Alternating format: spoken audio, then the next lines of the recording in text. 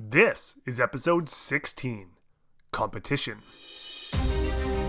Welcome to the Van City Brett Lifestyle Audio Experience. I'm your host, Brett Paperny, bringing you a vast amount of content surrounding happiness and success in life.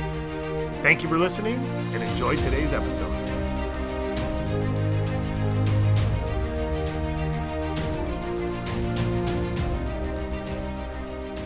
Henry Clay once said, "Of all human powers operating on the affairs of mankind, none is greater than that of competition."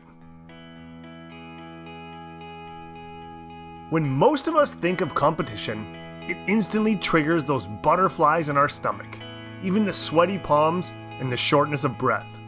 Most of us do not associate it with something that could be beneficial. We tend to think that competition of any kind is going to be hard and even bad for us.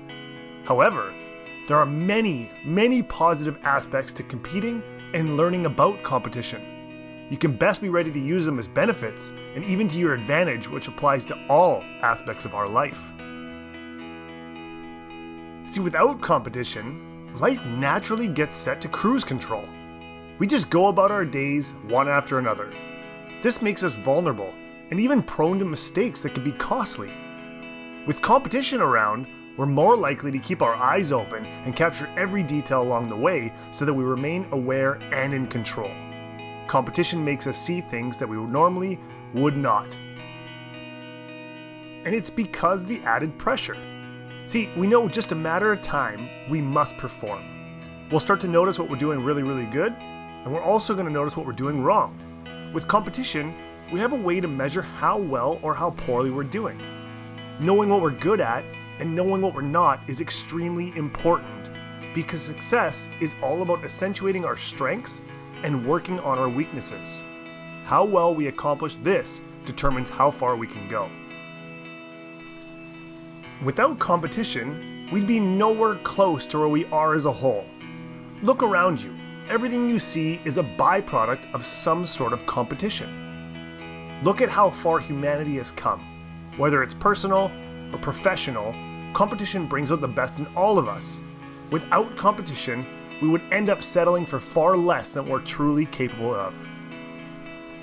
Of course, with any competitive environment, we will suffer setbacks along with success. But it's how we cope with either of them that truly defines and shapes our character. If everything was always going our way, what lessons would we ever learn? Plus, life would get pretty boring very quickly. Competition forces us to work and control all aspects of our emotions. Just this past weekend, I was in Miami for one of the world's biggest CrossFit competitions called Wodapalooza. Athletes compete to earn their way to the ultimate goal of competing at the CrossFit Games. I had the great pleasure to be a part of a coaching team to work with some of the best athletes in the world. And one specific thing stands out. Early in the competition, one of my athletes, Emily Rolfe, got a pretty costly no rep on the last movement of one of the events. So she went back, redid it, to find herself being no repped once again. And this took her from second place all the way down to 17th. When faced with such adversity, we must always look at things as they are and not worse than they are. Then we have a choice to make. Are we going to fall victim to our own emotions or use this opportunity as leverage? You see, Emily could have easily envisioned her opportunities of winning get washed away in her emotions. And if she would have, that's exactly what would have happened. If you look at history, most great levels of success come immediately after some sort of setback or adversity. You see, when we naturally get pushed, our competitive edge comes out. Then it's a matter of us controlling it instead of it controlling us. And control it is exactly what Emily did. She focused on the task at hand, what was immediately in front of her, not things that she couldn't control in the future. With 3 days left of competition, it was about devising a new plan.